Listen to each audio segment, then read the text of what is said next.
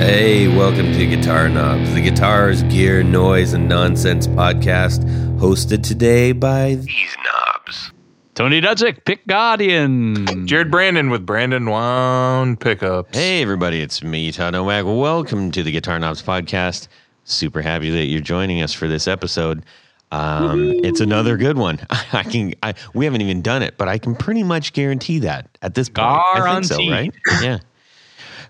We've had a string of them, a string of really good ones, 200 plus actually. That's more than a string, but that's a strand. It is, and you know what, everybody, they are all available on our website, on almost all of the the podcast platforms, as well as on YouTube. So if you are scrolling through and checking out your stuff, then you can listen along. Hey, Todd, what is it that we do on this podcast? Well, I was just going to ask you that, Tony. Oh. Well, thanks for asking. I asked myself. Well, we like to talk about music gear, specifically boutique gear.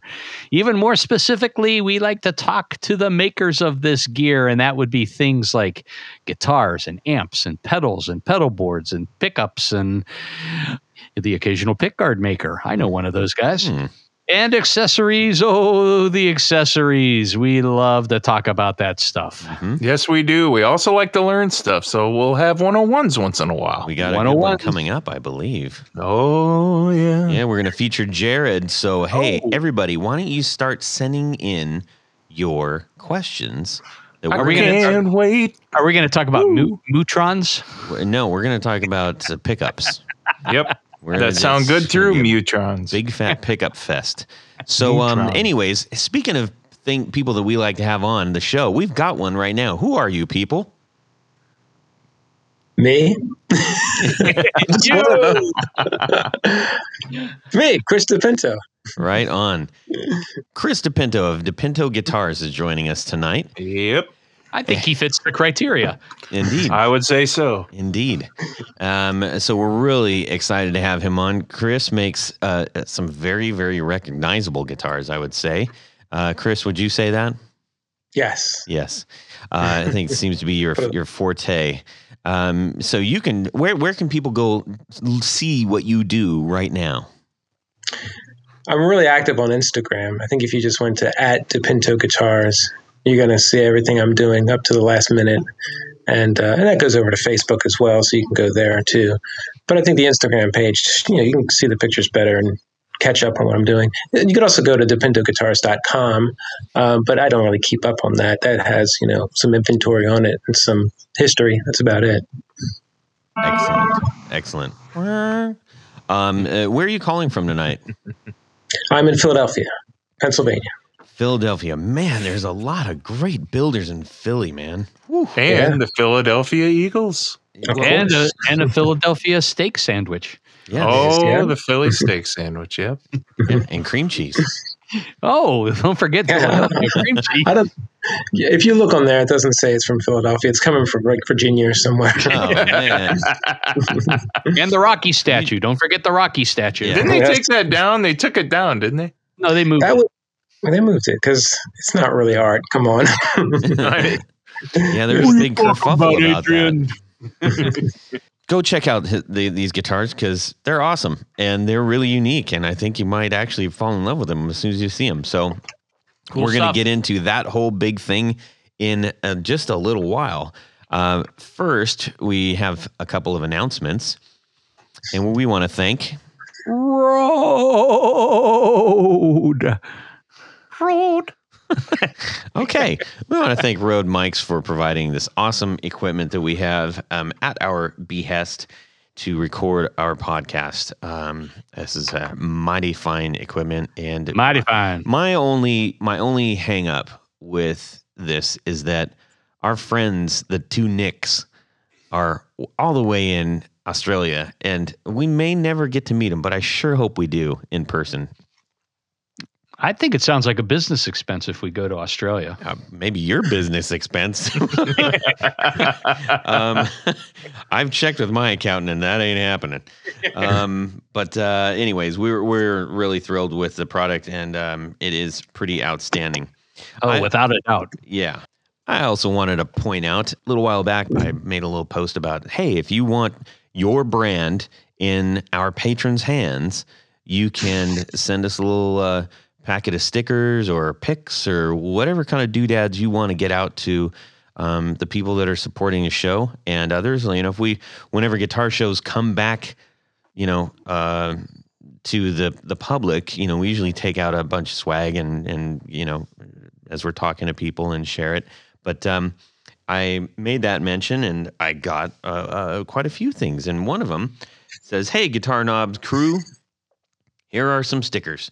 Throw some in your patron packs and keep some for yourselves. Will do. Thanks for doing what you do. And that's from Taylor at Pedal Haven. So thanks so much, Taylor at Pedal Haven. Taylor.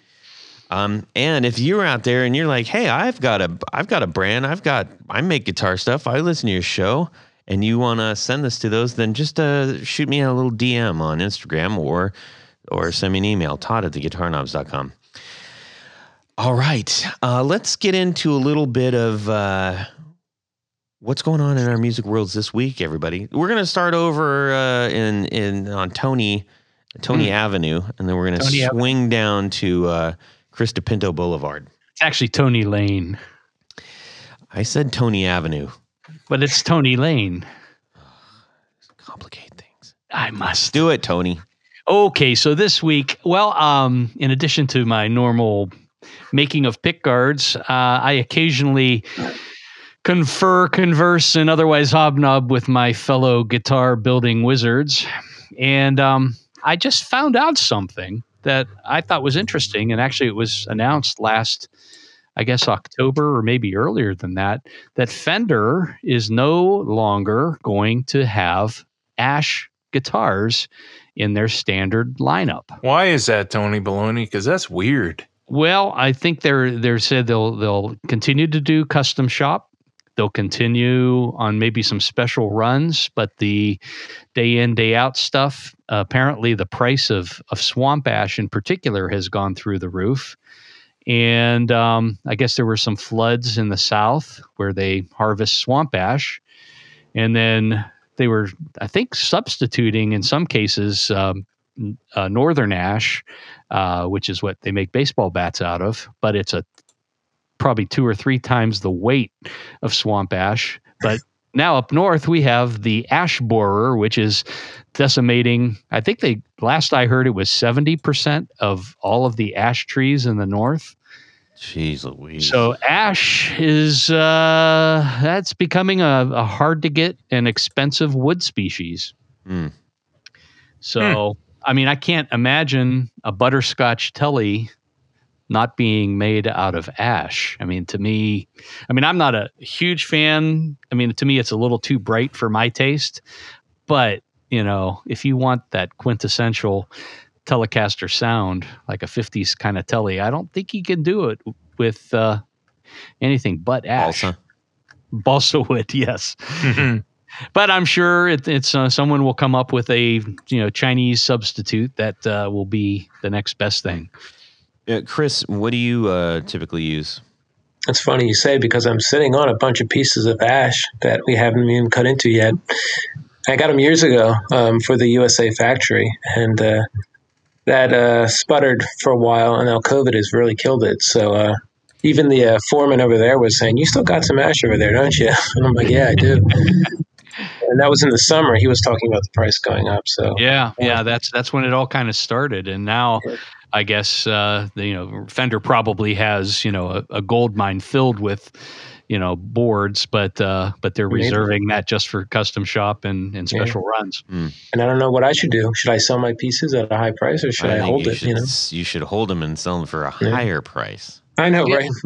They're going down. Yeah. Well, that is interesting news. See how that affects. It's kind of weird. We're running into more and more situations where it's like, oh, can't use that anymore. Whether it's rosewood or ash, and these things are so common before. So yeah, curious. Well, I guess we'll just have to go back to recycling pallets. Yeah, right. Let's see here, Chris. What's going on in your music world? I've been just busy writing songs and recording, and I've always been way behind times with recording. I've used, like 8-track reel to reel, and then I went to a little Zoom 4-track, Mhm. So may I ask what inch tape are 2-inch tape, 1-inch tape, 1/4-inch? Oh, I was 1/4 inch. I had the old Fostex, the one that Steve Vai used back in the 80s. I still have it. Heck yeah, that's cool. It's cool. Right. It sounds amazing. Yeah. Yeah. But, it's hard. It's hard to deal with it. And there's tape dropout. There's, frequency dropout. So then I went to this little Zoom 4-track handheld thing, and I just mastered it. People would hear the demos and be like, what studio did you do this using the actual built-in sounds too, just tweaking them, because that's what it's all about. It's all about getting the best sound out of what you're using. And some things you have to throw out just so you can use it, but other things have, the guys who invented this stuff, like the Zoom stuff, they also love Thin Lizzy and Eddie Van Halen too, Mm-hmm. and they're tweaking my favorite sounds into it as well. So you can actually use these to your advantage, Mm-hmm. But lately, the thing is, they're super affordable. yeah, they're so cheap, and you can get so much out of them. And I'm talking about one that I got back in 2005, maybe. So I just, I had to give that up, because the real problem was, how do I turn it into an email file that I can send to somebody? I was going on to a disc, like a CD burner, Mm-hmm. and then, it was such a pain. So I really had to start recording on a laptop and emailing stuff that way. And once I finally got myself a program, I think I'm using Mixpad right now. I just can't believe how great it is just to like email a file and send it back and forth, and someone sends you a track and you just download it onto the track and there it is. And especially with COVID, we're emailing tracks back and forth and we're writing songs this way. It's great. Yeah. I love it. It's remarkable what technology is affording us in the music world. Yeah. Jared, how about yourself, buddy? Oh, yesterday was new pedal day. So, Denny Kopp of Kopp Stringed Instruments, he's up in Catawba, Ohio, a stone's throw of where I pretty much grew up. And he told me about this fella named Calvin Cordy, and said Calvin was interested in a set of my pickups. So anyway, I asked Calvin, I said, what do you do for a living? And he said, I build amps and repair amps and I make pedals. And he's got a pedal out right now called Velvet Fog. Oh. And he makes this pedal with it's got like a tube. A vacuum tube. So you see he makes a little window in the center. Yeah, we were talking about that on one of the recent podcasts there. Exactly. So he did that, and man, when you take the cover off the back, it's all like point to point. He's used to doing a lot of point to point with amplifiers and stuff like that. So, he already has the skill. Is that endorsed by Mel Torme? It could be. There's one other person besides me that actually knows what the hell you're talking about. Mel Torme's nickname was the Velvet Fog. The Velvet Fog. The Velvet Fog, baby. That's the name of the. I don't know if that has something to do with it or not, but it's a really cool it's a really cool housing. Mm-hmm. There's this clear layer on the bottom. You know how you have the bottom of the housing. Well, he puts a clear piece of, I don't know if it's plexi or some sort of something in the hole. So there's a whole ring around the bottom of the pedal that lights up when it's on, besides the indicator on the top of the pedal. Nice. It's built really well. I have pedal number 4. Nice. And he built this along the lines of to give you the dumble sound. So it doesn't. I plugged it into a few Marshall amps and it doesn't correlate with the Marshall very well. But if you've got a clean Fender amp, that's what you want to use this pedal for, and it'll blow your eardrums out, and it sounds awesome. Yeah. So Marshalls in general don't like pedals. They don't play well. They don't. They like very little. A little of this and a little of that, but not too much of anything really. Yeah, they don't like to be front end loaded. That's nope. Sure. So anyway, this pedal I hooked it into my twin reverb that's been brown faced. The thing is amazing. It's loud as heck. It's so yeah, I'm really happy with that pedal. So cool. That it was new pedal day, so I'm really excited. Bueno. And tomorrow I get to go up to Lay's Guitar Repair. So that's going to be fun too. See how my 69 Martin's doing up there. Oh, do you have anything else there? Didn't you have your purple sparkle up there? I'm going to take that guitar to him tomorrow. Wow. That's going to be neato when you get that done. Be like, yeah, I want this in purple sparkle. So awesome. Hey, Todd, speaking of Lay's Guitars, what's going on in your music world this week? Yeah, Lay's. Nothing having to do with that. However, I recorded it was the 1 Minute Wonder with the ADD Overloader Deluxe. And for those who don't know what that is, haven't checked it out, every week I try to do a 1 minute demo of a pedal. And so we've been putting those up on Instagram, and they're really fun to do and just try to give a good glimpse as to what does this pedal do really well. I don't go into like, here's all the 14 knobs and everything. It's like the internet is full of that, and you can find that if that's what you want. But if you just want a quick hit of like, ooh, that sounds cool, then check it out. Anyways, I just kept playing with that. The tweakability of that and how it affects different combinations of pedals is just outstanding. It is such a great pedal. The Audio Disruption Devices Overloader Deluxe. And Dan Minner was on the show previously, so you can check that episode out. It's just a few back.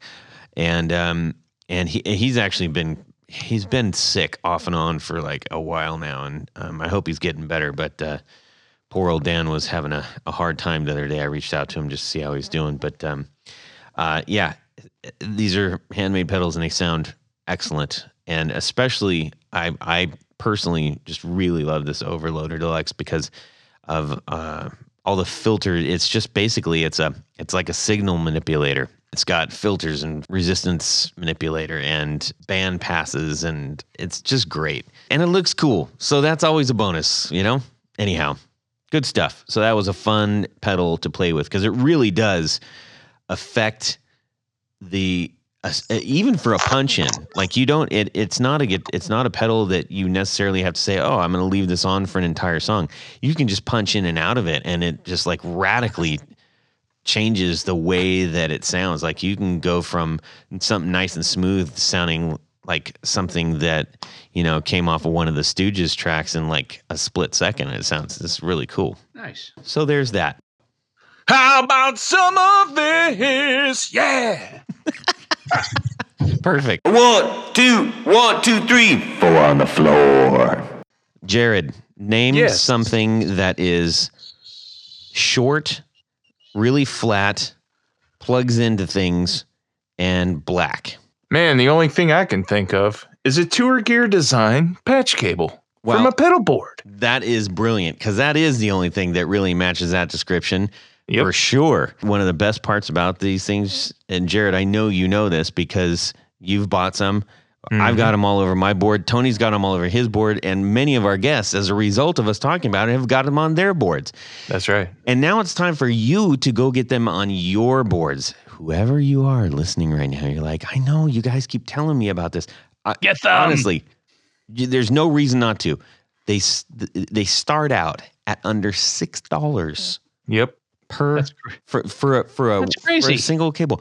Now, just do some comparative shopping. All right, we'll just leave it like that. But wait, I'm gonna help you out even more right now, because if you go to tourgeardesigns.com/discount/guitar knobs, you are going to get 10% off your entire order. Wow. That makes it just a hair over $5 a cable. Yeah, That's right. And you know why I say entire order? Because you're not going to get one cable. You're going to be like, this is a fantastic deal. Just and get these a things bunch. look legit. You're going to get a bunch of them. So head on Trust over there, me. tourgeardesigns.com/discount/guitar knobs and save 10% on the best dang patch cables out there. Okie dokie, let's head on over to find out what Chris DiPinto, guitar builder extraordinaire even, has for his 4 on the floor. What's number 1? Number 1 for me would have to be the first clone ever made. 002. Do you know about that pedal? Is this your pedal? Well, it was at one time, but that's kind of real? a joke. It was actually, yeah, I don't own it. That was kind of a joke. It is for Oh. sale at the moment for $500,000 on Reverb. Oh, if you didn't find out that's about that. ridiculous. It's a little bit of a joke for it to be up at that price. It's owned right now. Yeah. But it's funny. I don't want to get too deep into the weeds on this, but if you're into pedals and if you're into the Klon, you know that they're going up in price like crazy right now. Yeah. And I sold the first Klon, which actually the serial number is 002. Funny story about it is when the guy made the first 15 Klons, he saved the serial number 001 for himself, and he made it the week after. So 002 is number 1. And the mistake was telling anybody because he said that in an interview. And a Klon comes into my shop, and it's we look inside, and it has 002 inside, and we start reading about it, and we realize that's number 1. Oh, my God. It's a crazy story. So it's the rarest pedal. It's the most desirable pedal, and it's the first one, too. So You're just freaking out. How did it come into your shop?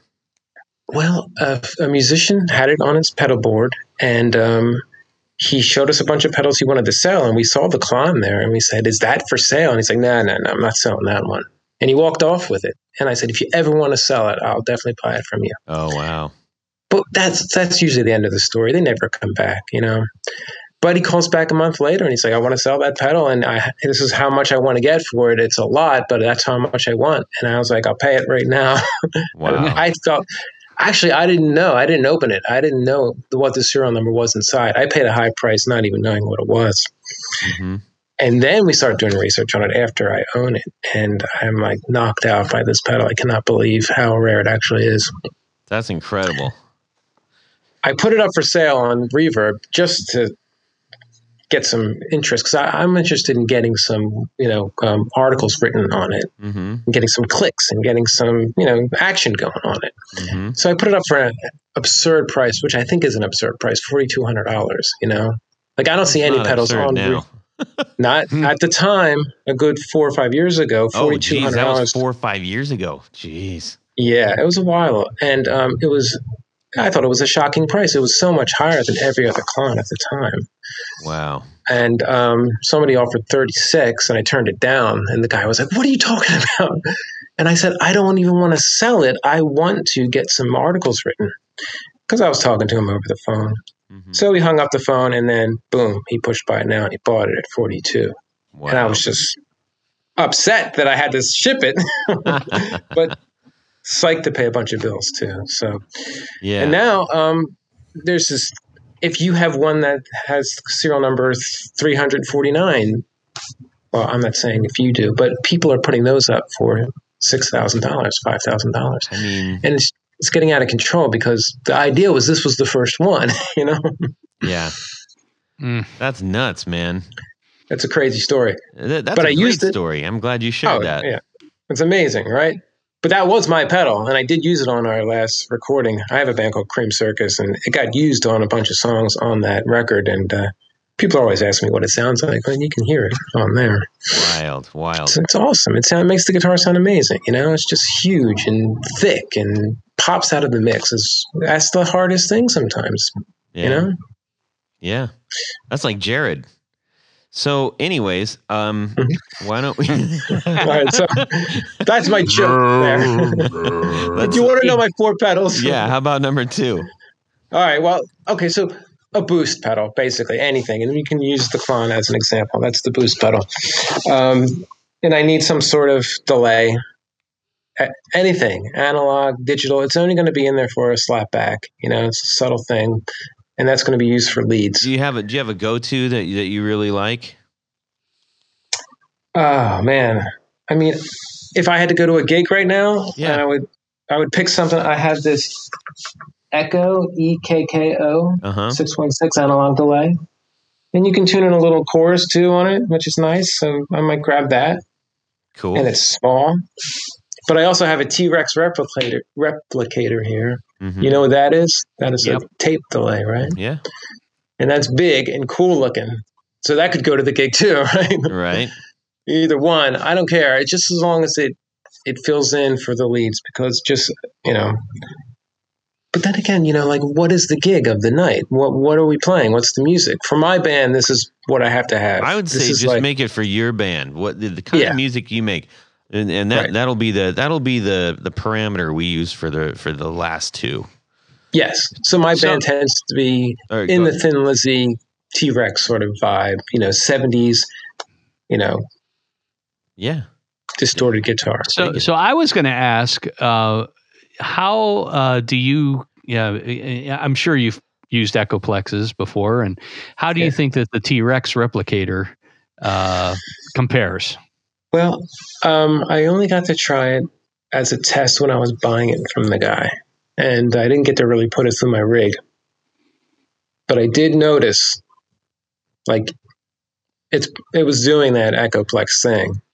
Mm-hmm. Now, the thing about the Echoplex, it's got that, I don't know, that brightness, like your echo is brighter than your guitar, which is what I like. I like the echo to have its own sound, a different sound than the guitar, that's more exciting to me. Even if it's more dull, I like it too. I just want it to be different. I don't know if I like digital delay where it's the exact sound of your instrument.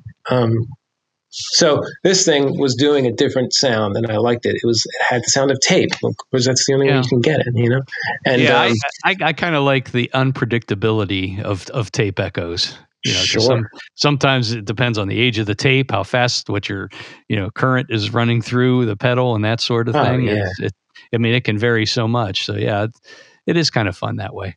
Mm-hmm. Yeah, just the sound of a guitar on tape. Even if you on a reel-to-reel machine and you start the tape and the song starts up quickly or slowly, or you stop the tape, you get that unexplainable sound of the music. I don't know, but that fidelity is the sound of these tape machines, and that's what you want when you have echo. I think personally. Yeah, I agree that's the best. If you're willing to carry it, that's the best one. Yeah. How about number 3? Okay, so you're talking to someone who is trying to cut all the pedals off the stage, right? So I would be happy to have the curly Q chord going from the guitar right up to the Marshall, like Jimi Hendrix. But and also I'm singing too, so I don't want to have to hit pedals. So I tend to make up these things which are many pedals in one. Like I have this pedal that was made for me that has a little attenuator in it, little like volume knob, so I can cut the sound of the guitar, cutting back your volume on your guitar, but there it is on a pedal. So I can have a preset cut, which I love. So then I can hit it back for a regular full power guitar sound, like I'm on 10. It does that. Then it also has an effect loop built into it. So then I can bring that delay in when I hit that pedal. So now I've brought up the volume of the guitar, and I brought in a delay because it has an effect loop in it too.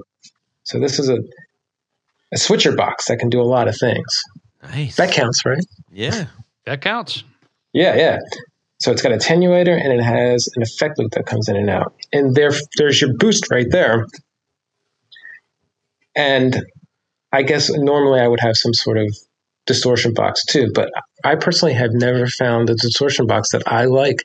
Like I can't use a clean amp and then use a distortion box to get my sound. I just have to use some sort of amp with distortion built in. And maybe I just haven't found the pedal. Maybe somebody can point me in the right direction, but I can't find it. Am I by myself there? No, that's the eternal search for, like, I'm kind of a drive nut myself. Yeah. And so I there's a lot of really fantastic different drives, but it sounds like you like just even having a a good Rangemaster would do you some good. Yummy. Yeah, we just had R2R Electric on there, who makes a really tasty one. So does Hello Sailor. I mean, and those aren't the only two people. Those are just like literally the two guys that we just had on the show that are making really great Rangemasters. But I think I'm with you, Chris, as well. I mean, I use some, pedals, some distortion, drive pedals just to add on what the amp already has to offer, just to get that extra oomph. I would do that. Like the Velvet Fog I'm talking about. That's what that does. But yeah, I'm totally with you. And I'm to me, nothing's really better than my dual super lead, my Marshall. I mean, that thing. Oh, right. That thing's crazy awesome. So I don't know. But I'd love to find it, because wouldn't it be great to show up to a show and just plug into somebody's amp and have that pedal that just does that, Yeah. Because then you're carrying less, right? Yeah, indeed. That's one of the things that we've found really great about that R2R Electric Rangemaster that he sent to us, which is it's an amp top and it has a 6-way rotary on the back. So regardless of the amp and regardless of what pickups you have, like, you're gonna get a setting that sounds awesome. That's just one of those things. It's a pedal or an amp preamp, or what is it? It's an amp top effect. So you go. Well, he makes both, though. Yeah, he does make them both. But the one he sent us has that 6-way rotary, independent rotary. It's not ganged rotary, I guess the term would be. But anyways, yeah, I mean, the drive pedals galore out there. So many good ones. Yeah. So, ladies and gentlemen, we're going to dig into Mr. Chris DiPinto's guitar buildingness, I guess you might say. And in a nutshell, Chris, what would you say you've kind of made your name on? Oh, I am modern retro. I think I started it. And maybe someday someone will explain to me, no, this guy was doing it first. But in 1994, 95, I am trying to make weird 60s instruments like they were made back in the 60s, like to the detail. And I was only doing it because I was left-handed and I loved them and I couldn't find them. It was only out of necessity. And I just had a few people want me to make these guitars for them, which really wasn't the plan.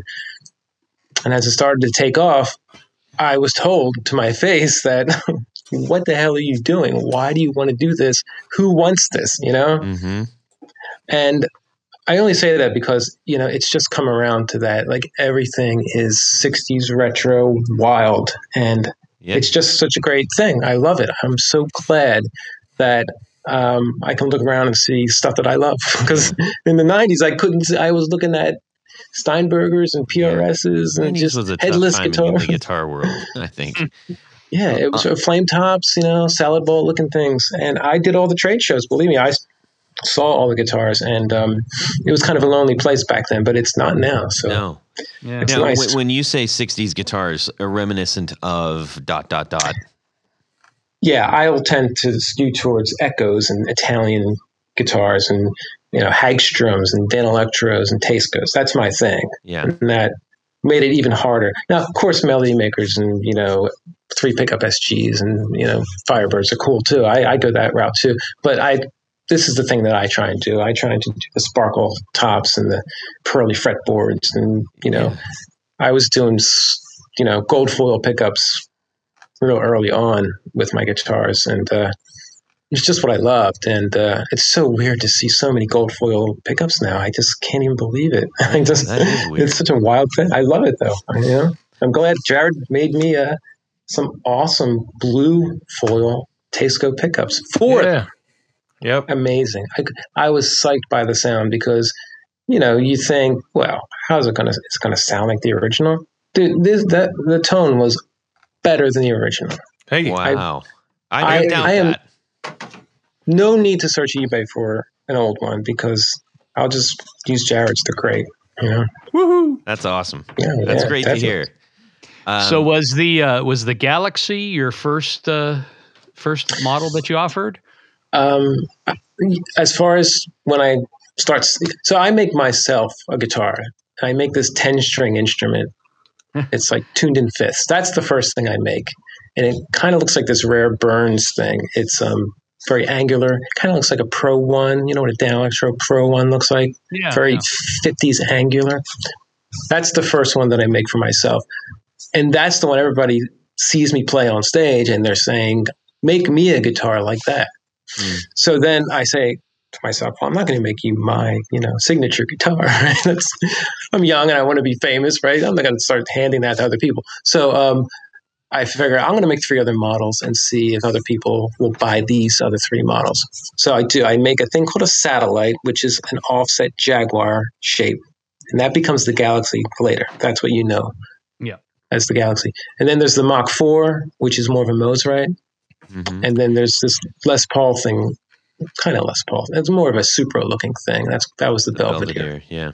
They were the 3 at first. And I presented those 3 to the first 3 or 4 buyers that were interested here in Philadelphia. And they all picked the Galaxy or the Satellite. They all picked that one. So I made a bunch of those at first. When Jerry gets hopped up on something, as we all do, we reach out and we go, you gotta do what you want. You better have this guy on the show. So I was, man. All right. That's verbatim too. Yeah, but your guitars are in the hands of 2 of my favorite guitar players, Elliot Easton. Oh yes, and Will Crudson. Oh wow! Because I love the Cars and I love Adam Ant, and I was at the stage on the last Adam Ant show, and it was cool just watching Will do his thing. He's a fun guitar player to watch, and he brings flash and show to the the right amount. And then as I was learning more about him, because I think at the time he was playing, he might have had an Eastman. But anyways, I noticed that he had one of these. I think he's using it for his Scant Regard band, and I was like, oh wait a minute, and I started putting all these things together. So, anyways. Oh yeah, well he's one of the few that will go on stage with a weird '60s instrument. Oh yeah. I'm trying to remember what the model is, but it's the one with all of the rocker switch, the multicolored rocker switches up at the top. Yes. Yeah. He's playing one of those. I think it's a Spectrum. Yeah. Yep. Split pickups. Yep. Oh man, it gets a great tone out of it. To be able to get a great tone out of a weird thing like that, it's awesome. And I've never played one, so maybe they're actually really nice. But yeah. He's playing after my own Eastman heart model on that, which is going to be probably built a little bit more playable, I would imagine. Oh, okay. All right. And the thing that kind of knocked me out about, so what's curious is like there's a similar, you've got the round rocker switches. These are the big rectangle ones, and they're all single pickups. When I look at guitars like that personally, and this is my sort of like weird strato business here, I play a little bit more physical, I feel like. Maybe I'm just imagining that. And I play more rhythmy stuff. And he's playing the same stuff. I mean, it's like, it's Adam Ant stuff. So he's not wheeling necessarily. He's doing a little bit of that. But here's like all these controls, and he's still totally like rocking like proper like rock power stuff. And I was like, wow, that's really, I never would have guessed you would have picked that guitar to do it. And he did, I love it. Well, that's also my thing. I've always wanted to fool the senses. I always wanted the guitar to look like the cheapest thing. I wanted it to look like a cartoon guitar, actually, but sound like a professional instrument that Yngwie could play. You know what I mean? Sure. I wanted to, there were some of my favorite guitarists. There was like Eddie Van Halen, Randy Rhoads, and I wanted to combine the weird '60s thing I was into as well, because as a teenager you're changing, you're getting into different things, and maybe you're not listening to heavy metal anymore. I started listening to Syd Barrett, other weird stuff, and I was into this article in Guitar Player magazine called Off the Wall. I don't know if you remember it from back then, but the writer's name was Tesco Del Rey. He took the name for himself. I'm not sure what his real name is. Yeah. Yeah. And I just love that article. I stared at those guitars, and then later on, I started to find those guitars at pawn shops. So so then I find myself combining these two worlds that really don't go together, and then form and function become very important. How are you going to make it look like that but work like this? Yeah, and that's the hardest thing. You know, it's interesting. Many shows ago, we were talking about a lot of. I think Tony, you might have been talking about like the Japanese guitars, the old style Japanese guitars, and I think our guest or somebody said, the Taisco, and I said, wait a minute, hang on a second, let's just address this really quick.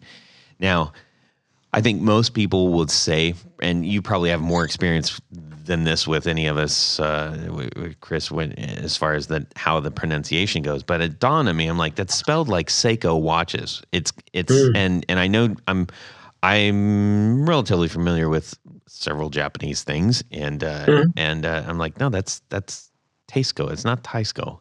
It's Taisco, but it's not even a word though. It's not even made to be a word. It's an acronym, right? I didn't know that, but I just know that the vowel sounds in Japanese is an A, not a. Anyways, so what is the acronym? It's Tokyo Electronic Instrument Sound Company.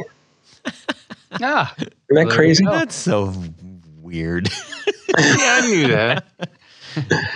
Where's the Gakki, Gakki? That's usually in one of the names of Japanese companies. Gakki. Oh yeah. Hey, Gakki. Gakki. Sorry. Gakki. Well, the funny thing about it is it's English words. Yeah. Acronym. It's not even, there's nothing Japanese about it. Who would have known? Who would have known? Look at that. You just enlightened. Well, apparently Chris knew. Well, that's what I'm saying. You just enlightened the entire guitar world with that didn't know it. Yeah. This is a good episode. We're learning things. Fantastic. I probably learned it from Off the Wall too, from the Taste Del Rey episode or issues. Yeah.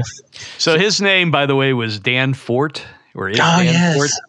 Yes, So he had that was a great article. I loved that. I was just like you. I loved seeing the oddball stuff. And of course, in the 80s, when I was, canvassing pawn shops and stuff, all that stuff was, you'd buy it for $50 or $75 and just like, oh my God, he was play it once and throw it away. Yeah. I just came across some. Yeah. I just came across some old pictures. They were the professional shots I had taken of two rare guitars, weird looking guitars that I'd sent to him to try and get into one of the articles. I think I had a Microfet's Orbiter, which is a crazy weird guitar. Oh yeah. And that one had the crazy adjustable intonation at the nut, didn't it? Yeah. Oh, it didn't work at all. It was so fun. And you know what else it had? It had this little egg-shaped thing that stuck into the horn of the body, and it was a cordless system. And it transmitted to your FM radio, so you could play guitar through the radio. Oh my God, you gotta love that! So awesome. So when did you hook up with Los Straitjackets? Yeah, let's see. That's early on. I'm hand making guitars from like 95 to 99, and I think it starts to build a little too far past what I can do just by myself. So we find a Korean factory at the time, and we have them. We just sent them some prototypes, and we got some instruments back from them. And I'm trying to remember. It might have been a year after we got our first prototypes, because then I go to the NAMM show in Nashville, and a friend of mine says, "You got to go see this band called Los Straitjackets. They're amazing." And they just got a sponsorship with Fender, but they gave them Squires with humbuckers in them. And they're a surf band. And I said, why would they do something like that? That's crazy. Well, they're going to love my guitars. I just have to meet them. We just have to make this happen. So I go see the show. And of course, it's like everything I love. It's fun. It's melodic. It's rocking. It's childish, but cerebral at the same time. It's great. The masks, they have wrestling masks on, right? And you can tell they love guitar, So they come to my booth the next day at the NAMM show, and Eddie Angel, the lead guitarist, just walks up to this silver sparkle Galaxy with a gold pearl pickguard and 4 pickups, and he's like, yeah, this one. This is the one we're going to use. Make matching guitars like this for everybody in the band, you know? And he picked up the very first one the Koreans made. It was actually handmade. They made 5 guitars for me, and I took a couple of the prototypes to the NAMM show, and he picked out one of the first ones, and he still has it to this day. It's a handmade Korean instrument, and it's amazing. It sounds slightly better than every other one I've ever made, I think. You know, you'll know when you hear him because that guitar fills the room when he plays it. He never takes the guitar out of the bridge position. He's always playing that bridge pickup, and he's plugged directly into a deluxe reverb or maybe a Vibrolux. And it's just amazing. He'll hit the low E string, and you'll just be like, oh my God, what is that? The tone is filling the room. It's just the greatest thing. You should go see them if you can.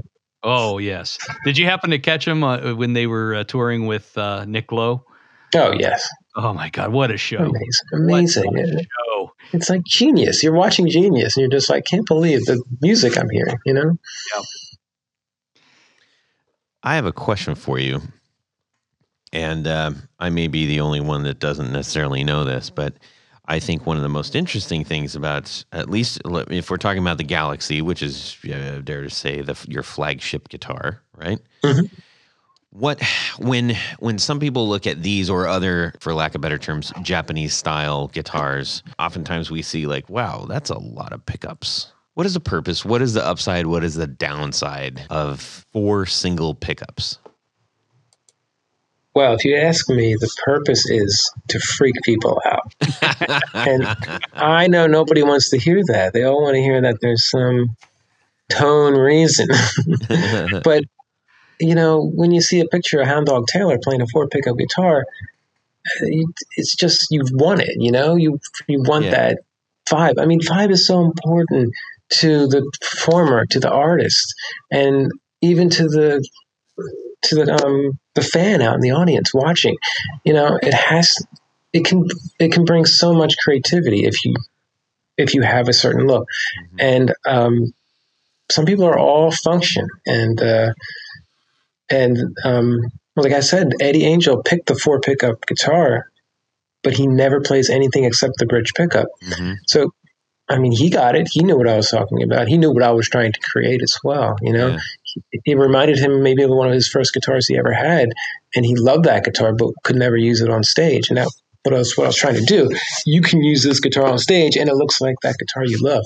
Yeah, that's the idea. However, I did own a Kent in the '90s that had 4 pickups, and these 4 pickups were really nice pickups. So the combination of the 4. It was beyond Strat, you know, when you get 2 Strat pickups on at the same time. It was going beyond those tones, you know, because you had 4 of them. You had more combinations.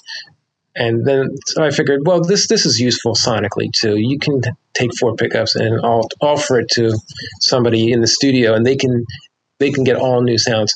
But they're all very similar, all those 4 pickup combinations. I think people are expecting otherworldly, but it's more Strat type sounds. Yeah, and if you have 4 of those pickups in those style, the single coils, you know, those aren't really high output at all. So all 4 are going to complement each other in any configuration they're wired to, in my opinion, because you know you've got more room for more tone when, you know, not each pickup's not like 20K versus 6 or 7. Exactly. Well, if you remember though, Jared, you know, one of the first projects you and I worked on together was the Marauder. Oh yes, I do. With the under the guard pickups. Those were kind of a weird thing because they were so far away from the strings. Yep. But all the coils were just, you know, everything was so scrunched together. Yeah, and you could put them. I had it switched so you can go in and out of phase and hum canceling in certain positions. It's actually pretty. It's fun to play around with. Now, how practical, you know, it's. So I'm all about getting those pickups close. Were you able to get good tones out of it with the? I think if the pickups were above the plastic, you'd stand a much better chance of getting some good tonality out of it. A lot of magnets too. Oh yeah. Okay. But yeah, so it was just a fun project. Fender had released the reissue of the Marauder, and they had wrong pickups in it and everything. So I said, well, let's just route out the body and drop 4. I pulled up the specs off of the patent application. And Jared made 4 of these pickups for me. Oh, that's cool. And they were crude too, but they were monsters. I still have it. Yeah, it looked great when we were done. It's cool. Yeah, I think maybe if you use an EP booster or just some sort of little booster, I think it would sound okay, right? Yeah, I think that if Fender would have continued with that design, they probably should have put some sort of onboard preamp or something like that. Which maybe just make a whole giant large cover for all 4 of those pickups and actually raise them up. Yeah, closer to the strings. I think would have been a better thing to do. Yeah, I had a customer one time. Well, he worked at a guitar store, and I was shipping DiPintos to their guitar store. They were selling them, and he kept demanding that I lower my pickups down to the level of the pick guard. He said, that's what Clapton did. He had his pickups way far away from the string. Why are you shipping your pickups with them so close to the strings? And I'm like, whoa. I need people to hear output when they plug my guitar. They're not going to buy it. And he's like, you don't know what you're doing over there. Oh, dear God. So he was saying, crank the amp up and lower the pickups. Now, maybe there's something to that, but maybe you need a 68, 69 plexi to do it. Yeah. Wow. It's interesting what you said about the how much the look plays into something. And this goes with a lot of things in life, right? You're talking Todd's language now. Yeah, for sure. Because look, let's face it, if Ace Frehley was rocking like a Junior, no. And no makeup? It doesn't. I was going to say no makeup. Forget the makeup. Just the guitar alone. If he's like, yeah, then you're like, well, it's like a little melody maker or a Junior with a single. No, dog man, he's got a 70s sunburst with 3 DiMarzio double creams. Exactly. And the middle pickup doesn't even throws out flames, baby. It's turned off. It's not even. It's a little. It's actually not even a pickup. It's a little door that opens up. Yeah, it's a picture of a pickup, and it opens up to let the smoke out. Yes, yeah, beautiful. But that you're right. It's like 3 exhaust pipes instead of 1. It's better. Yeah, I know. And obviously the kind of music you're playing makes a huge. Fitting that for the music is a really big deal, and that's something that I marvel at this. I'm hip to it, but I marvel at it when I'm seeing other bands. I'm like, your music is really good, but you guys look like you just came in from work. What the hell? I know. Like, you don't have to tell me. This is my whole life. Gimmick. Well, let's take it to the next level. I mean, I have a band, like I said, called Cream Circus, and it's 70s glam rock, and it is platform shoes, and we're doing the whole thing. Yeah. And the people in my band, they have to get on board with these outfits, but yeah, as you can see how detailed I am with the instruments, the outfits have to be just as detailed. I don't accept somebody stopping off at the Halloween store and buying a hat and a boa, so now that's not believable, and then nobody's going to buy it. No.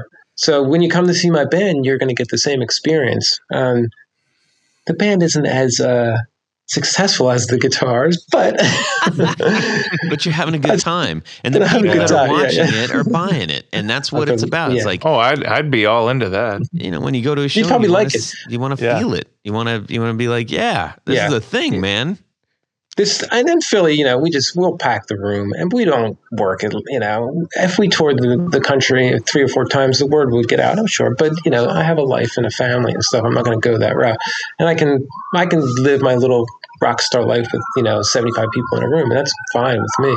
But you better believe everyone in that room is on board with it. They love it. Nice. That was the Philly cheer squad. Right? Oh yes. So speaking of details, do you have a source anymore for the yellow gold perloid? That's funny. You can't get it here in America, can you? No. The straight jacket card, right? Yeah, the headstock. The last blank that I had went to Pete Curry for a bass project that he was doing. Right? Yeah. And where did you get it from? I bought the last 10 blanks that All Parts had in stock. Oh, they had some. Yep, Crazy. they had some. So I guess it was whatever Japanese manufacturer that they used had a little left over. But man, it's so impossible to find, and That's it's so so crazy. cool looking. I do have some, and I would just, order it from my Korean factory, and they would just send me a bunch because I couldn't get it here.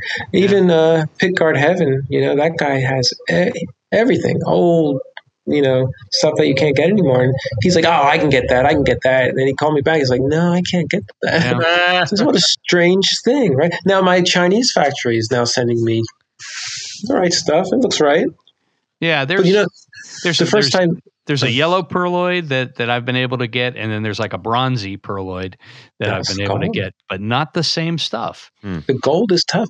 And the first time they shipped me guitars, they actually sprayed tint onto white pearl, so they couldn't find it immediately. Oh, but then the next order they had the right colors. So may I suggest the French or the Italians, because they have to repair all the accordions.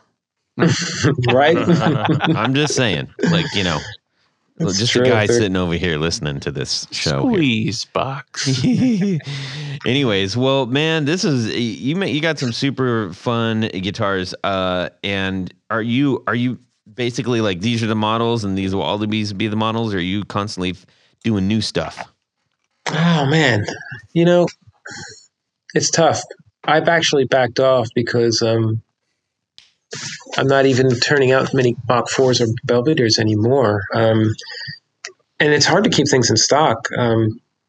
I'd almost rather not. Yeah, well, but having the room for, you got Mach 4s, you have Belvederes, and you have Galaxies. Now you have different colors of each, and maybe you have a base version. I mean, you're talking about a big warehouse there. And the second something goes out of stock, you have to place an order for more guitars. And each model, it gets out of control. I'd almost rather have less models. And right now, I'm just doing Galaxies, and I'm just using that format to create all new ideas. Each Galaxy that comes out has this new idea I try. Like, that's funny you mentioned Will from Adam Ant. I made him a cheese grater guitar. And basically, it has this weird cheese grater material under the pickups, but it has two dummy coils underneath the pick guards. Now, once again, we're talking about pickups underneath the pick guard. But when you turn those other pickups on, then you get hum canceling with the single coil pickups that are outside the pick guard. So each Galaxy has some other weird art project built into it. It's kind of neat. It's kind of fun. I'm loving it, actually. So what if somebody goes to your website and they see that Galaxy Mach 4, that Pelham blue with that cream whitish color? I mean, that's the most plain looking one you have on the website, but my gosh, is that thing just sexy as hell. Yeah, sometimes simple is the best, right? Yeah, so could somebody, order that today if they put a deposit down? You said Mach 4, the Mosrite shaped one? Yeah. Like the Pelham blue with the... Yeah. That one. I'm trying to remember exactly. Yeah. It's cream, right? It was supposed to be like a Melody Maker looking thing. Yeah, it kind of does. Somebody ordered a Mach 4, and that was it. They wanted it to be more like a Melody Maker. And that's what I created on that guitar. Tough because that body and neck was made in the USA factory, which is not happening right now. But he has all the CAD drawings. Like I could get those things and I could have them. I can have those parts cut out somewhere else, even in China. That might be the next one we do in China. But yes, it would take time to have that one made. Oh, okay. I'm just wondering. Mm-hmm. It could be done, though. I like it. I love it, too. So about 20 years ago, I guess, I had one of the Mach 12s, the 12-string. Oh, yeah. And that was a wonderful guitar. I mean, it actually sounded good. It played in tune. Yes. That was a nice job on that. Now, that was part of the import line. Is that right? Yeah, that was Korean. That was the Korean factory. Mm-hmm. And we stuck with them for a good 10 years. Well, we would have still be sticking with them, but they closed up. A lot of the Korean factories closed up a good 5 years ago. It all just it crashed like the stock market. They all just disappeared because cost of living in Korea went up, and that's so weird because like in the last couple of years, it's like we've seen more and more. Like I swear, half of the people that we've interviewed that are guitar builders have their signature handmade line, and they also have like a Korean line. Like it's almost everybody, and so they're still working with Korean factories to this day. Yeah. Oh yeah. Sully, Pure Salem, those are like just two that come to my mind that they have. Well, you got Reverend, and still doing Korea. ERS. So a lot of them closed, but 2 or 3 apparently stayed open. And my choice was to either go with one of those that stayed open, and they were asking higher prices, or start an American line and try and do an American line with a lower price. I was trying to come in at the same price point that the expensive Korean guitars were coming in at, and we did it for a while. It's very hard to run a factory here in America. We can talk about that for hours, but it has a lot to do with I hate to say it, but it has to do with healthcare. People in this country, and it's hard to run your business. It's hard to run your factory with workers when there's major costs, and these other countries don't have that cost. Yeah. They have socialized medicine, and even we broke it. The factory was huge. It was big. It was cumbersome. We broke it down to just the luthiers, and they couldn't make the guitars because they had to go get full-time jobs to have health care. So they weren't making guitars. They were out doing their full-time job, trying to do the factory part-time. So it was just, if they just had health care, they could have been making guitars all day long, Yeah. So it's tough. It's weird what killed it. Interesting. Also from what I understand, I remember Pure Salem sharing this, is that like, hey, I'd love to make a new model, but I have to buy 700 of these, or was it, you had to fill at least half of a container, like a container ship container. I never did that. I always shared a container, and that brought the price up. So that's probably why they want to do it, bring the price down. Yeah. So now I'm doing China, and I don't know. The quality is me now. The guitar comes to me with problems, but I can fix all those problems. I level the frets. I make a pick guard. I rewire it the way it's supposed to be wired. I'm taking the pickups apart, flipping the magnets on them to make them hum canceling. Wow. I'm rebuilding everything on it. And when it's done, it's the exact guitar I wanted from the start, and it's awesome. And people love them. Tons of great reviews. That's cool. And it's fun for me too. I can imagine this. That's like, I envy the ability to like make a guitar that you want. Like I just, it's a special thing.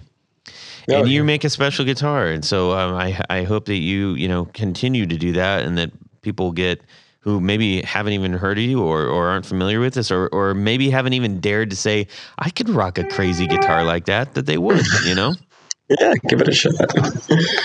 We're gonna mosey on over to see what's going on with Jared. I'm pretty sure we've got a special one this time. Yes, we do. We have a special long Would You Rather. So, ladies and gentlemen, without further ado, would you rather? Today's Would You Rather, buckle in, it's going to be a while. And it's really fun. And this is from our good friend Mike Millard. So, would you rather? You're walking down the street, and you have in your hand your latest telly build. You're a hobby builder. You're a serious builder, too. And while building guitars is not your primary source of income, you've always wondered if you can make a go at it. To your great surprise, coming up the street the other way is Keith Richards. He says, "Hey, mate," and kind of eyeballing your freshly built guitar. Says, "Can I see that thing?" You say, "Sure." And you're super pumped. So Keith takes your telly and he plugs it into a little pig nose amp that just happens to be right there. He bangs out a few chords and he says, "Hey, now, this thing is talking to me. Tell you what, mate. You let me have this guitar and I'll play it on the Jumpin' Jack Flash on every stop of our 2022 World Tour. But Keith goes on, because of a complicated legal arrangement I have regarding product placement on tour, you won't be able to sell any guitars you make from this point forward. You can make and sell all the banjos you want, Keith adds with a chuckle. But if you let me play this guitar on stage during our tour, flashing your name and logo on the headstock all over the world, you just can't sell any other guitars ever. Yeesh. Gee, I don't know, Mr. Richards, you say. I've always wondered if I could make a living selling my guitars. Well, mate, Keith says, in that case, because I like you, here's another option I can offer you. I'll arrange for you and I to make a couple of promotional bits for your guitars, for magazines, etc. In fact, since you're a right proper chap, I'll even do an informal promo in person at your booth at next year's NAMM. Yeah, right. Then, as long as I'm not seen or recorded actually playing one of your guitars, you're free to make and sell all of them you can. Just be a celebrity endorser for your products, free of charge. So that's your options, mate. What do you say? Wow. Yeah, Todd. All right. So in summary, you've made this wonderful Telecaster. You run into Keith. He likes the Telecaster. But if he plays it on Jumpin' Jack Flash in the 50th or 60th anniversary tour, you can't make any more guitars. You can't make any more guitars, only banjos. Yep. Or Keith, because he likes you, he will become a spokesperson for your company. And be ransacked and mobbed at NAMM. Yeah. Okay. All right. Tony Baloney, what are you going to do? Well, not being able to make or sell other guitars would not be an option in my book. So I'm going to let Keith do the endorsement at NAMM and see what happens. Let the chips fall. But yeah, I mean, honestly, how much, one song on a tour, not going to get much exposure. Sorry. Yeah, that might be the song that you go to the bathroom on. Or get a beer. All right. Or change your mask. Yeah. Change your mask. Right. That'd be fun. Jared? Yeah, I'm going to do the promotional, I'm going to do the promotional at the NAMM show. I think that would be more beneficial to me. I probably have to put a big plexi square so people won't, mob him. And I think you should make a big plexi, like a pod, like in Spinal Tap, and he'd have to stay inside there. He'd be like the Bubble Boy guy, Exactly. And people can't ransack him whenever they want. All right. He's just sitting in there playing the guitar, Nice. Chris, about yourself? Yeah, I don't see the NAMM show thing happening, Well, I mean, what's it? In a hypothetical, like in a normal situation, in Fantasyland. Yeah, there's no COVID in Fantasyland. Yeah. Of course, you take the promotional thing. You don't want to stop making guitars, Yeah. But I mean, it happens to me in real life where someone says this or that, and well, that sounds like a better deal for me, but the better deal for you never seems to pan out. So you can probably kiss both deals goodbye, So he's probably not coming to NAMM, And it was fun to meet him, and that's usually where it stops. But yeah, if he comes to NAMM, then go for it. Yeah, he really shows up, man. I feel like you should have been. Oh, go. I think I'm gonna have to side with you guys on this one. Of course. Yeah, it sounds tempting, but it never is not a good word. So, never being able to do whatever blank is usually not ending up well, despite how tantalizing the Keith carrot may be. So, Yeah. I guess I can say I'm also talking from experience as well. I built pickups for a guy about 12 years ago that put him in his guitars, and he sold 4 of them to Steve Miller of the Steve Miller Band. And Oh, that's Steve Miller? Oh, yeah, does, you know, does Steve Miller have a band? that one guy does the couple of hits or whatever. Eagle Jet Airliner, Steve Miller. Yeah, There's another very famous Steve Miller, by the way. He's not a musician though. Is he a space cowboy or a gangster of love? All right, Tony, shut it. and even after, and he would play, I think 2 out of the 4 on stage, but only for one song. Yeah. Or 1 or 2 songs, I think, because I think he toured with 100 guitars at the time. But what a yeah, joker. So I guess I might change my mind if the option was that you couldn't make that exact model that you gave to Keith, but you could still make guitars. Sure. yeah, brand, with your brand. Yeah, that I could go for that, but yeah, to not be able to make any other guitars. Mike Millard, thank you so much for the Would You Rather. Indeed. Everybody send in yours too. Indeed, we appreciate the thought that went into that. Chris, if you hang out for just a second, we're going to thank some very important people to us, and then we'll wrap up with you, okay? Mm-hmm, sure. Awesome. Tony Baloney? Yes, at Tanya this point. Balonsky? Yeah, this is me. Hello? Take your time, buddy. Okay, I'm going to stretch it a little bit if that's okay with you, Todd. At this point of the show, we have a special group of VIPs, very important people that we like to thank. These are executive producers, and they deserve every bit of thanks that we can muster up for them. What's an executive producer, you may be asking? Head over to patreon.com/The Guitar Knobs and find out all the ways in which you can participate, can be a sponsor, can be a patron of this very podcast.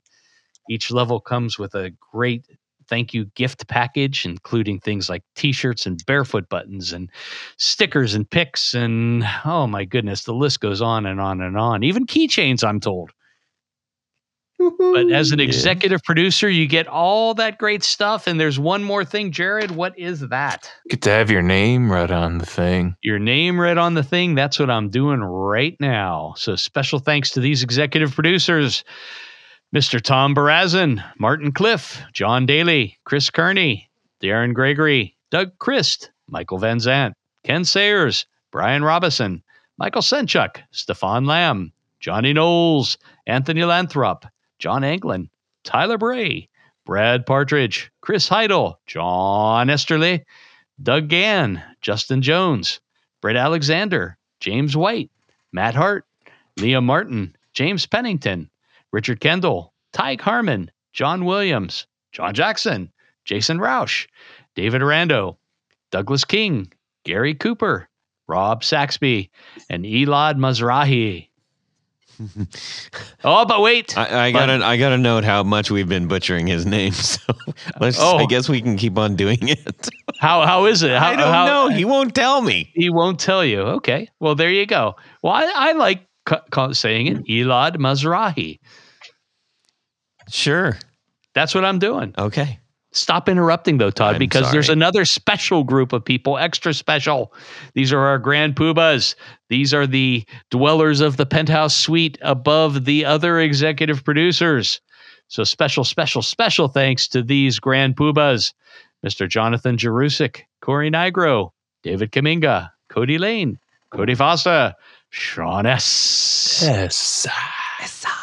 Tommy Manasco, Mark Garton, Adam Johnson, Steve Keys, Tim Nowak, and Tyler Raines. Thank you. Rhines, I'm sorry, not Raines, Rhines. Thank you. Yes, I think Tyler Raines is some country artist or something like that. It sounds like. Why not? Hey, my name's Tyler Raines. But no, thank you, Tyler Raines, for doing that. And for everybody else, we appreciate you so very much. Much. All the muches. Chris DiPinto, where can people find you and hopefully get a hold of one of your guitars? Well, yeah, like I said, Instagram might be the best place to see what I'm doing, and then message me there, or I don't get alerts there, so maybe message me on Facebook. But either place that's usually where I am. And some people go to the website and they fill out the form to order a guitar, and I'll get that too through an email, or just pick up the phone and call Philadelphia. And I think people are shocked that when they call here, they talk to me. They think it's like this big company. And they get to talk to the CEO, but I'm also the guy packing the guitar up too. So right on. Tony Baloney. Well, let's just say you need a special pick guard. Head over to pickguardian.com. Check out some of the stuff that I have to offer. You can see some of the projects we've talked about here on Instagram at pickguardian and the number 1. Shoot me an email. Let me know what you need. I will take very good care of you. Jared. If you're in need of pickups, new pickups that look old, repaired, you need some repairs on your pickups or, restored, just get a hold of me through Instagram or you got a weird old Japanese guitar that you need better pickups in. Exactly. Or email me, jared@brandonwildpickups.com. It's on the website, or message me, whatever. Fantastic. You can shoot me an email, todd@theguitarknobs.com. You can also DM me on Instagram @guitarknobs, and I'll be sure to share whatever you send with the fellas here. We get a lot of great questions, and we would love to hear your would you rathers as well. So please continue to send those in. Chris DiPinto, thank you so much for joining us on this episode. I have a quick question before you go. Absolutely. Did you ever think about calling it Guitar Knobs, NOBS? Isn't that funny? Yeah, no. That's for Wait. Oh, no BS. I got you. Okay. NOBS, not KNOBS. Yeah. Guitar Knobs. There's right? too much BS in it, though. Yeah, that would be false advertising. Oh, yeah. Indeed. Yeah, thanks a lot for coming on the show. We had a great time talking with you. No problem. Yeah, and everybody else out there, have a great Guitar Weekend. Subscribe! Yeah. That's right. been gaining traction. I wonder if it's a lot of pressure, but ready, go. Tony believes it. I believe it. Hello, Mr. DiPinto. Hello. Tony, can you hear me? Yes. Are you there? Yes. If things get weird, I'll let you know. Okay. 1, 2, 3, 4, 5, 6, 7, 8, 9, 10, 11, 12. Is it Tony Baloney? All right. You guys want to do it? You can do it. I'm not doing it. Yes. My thing. I do it.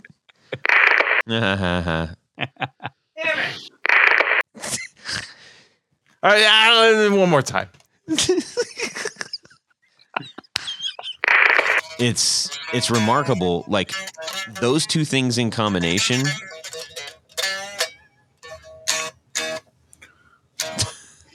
Those two things in combination are pretty outstanding. Anyways, You couldn't wait till after we're done talking? Couldn't do that. Thanks, Jared. Tony. Hi, Jared. Subscribe.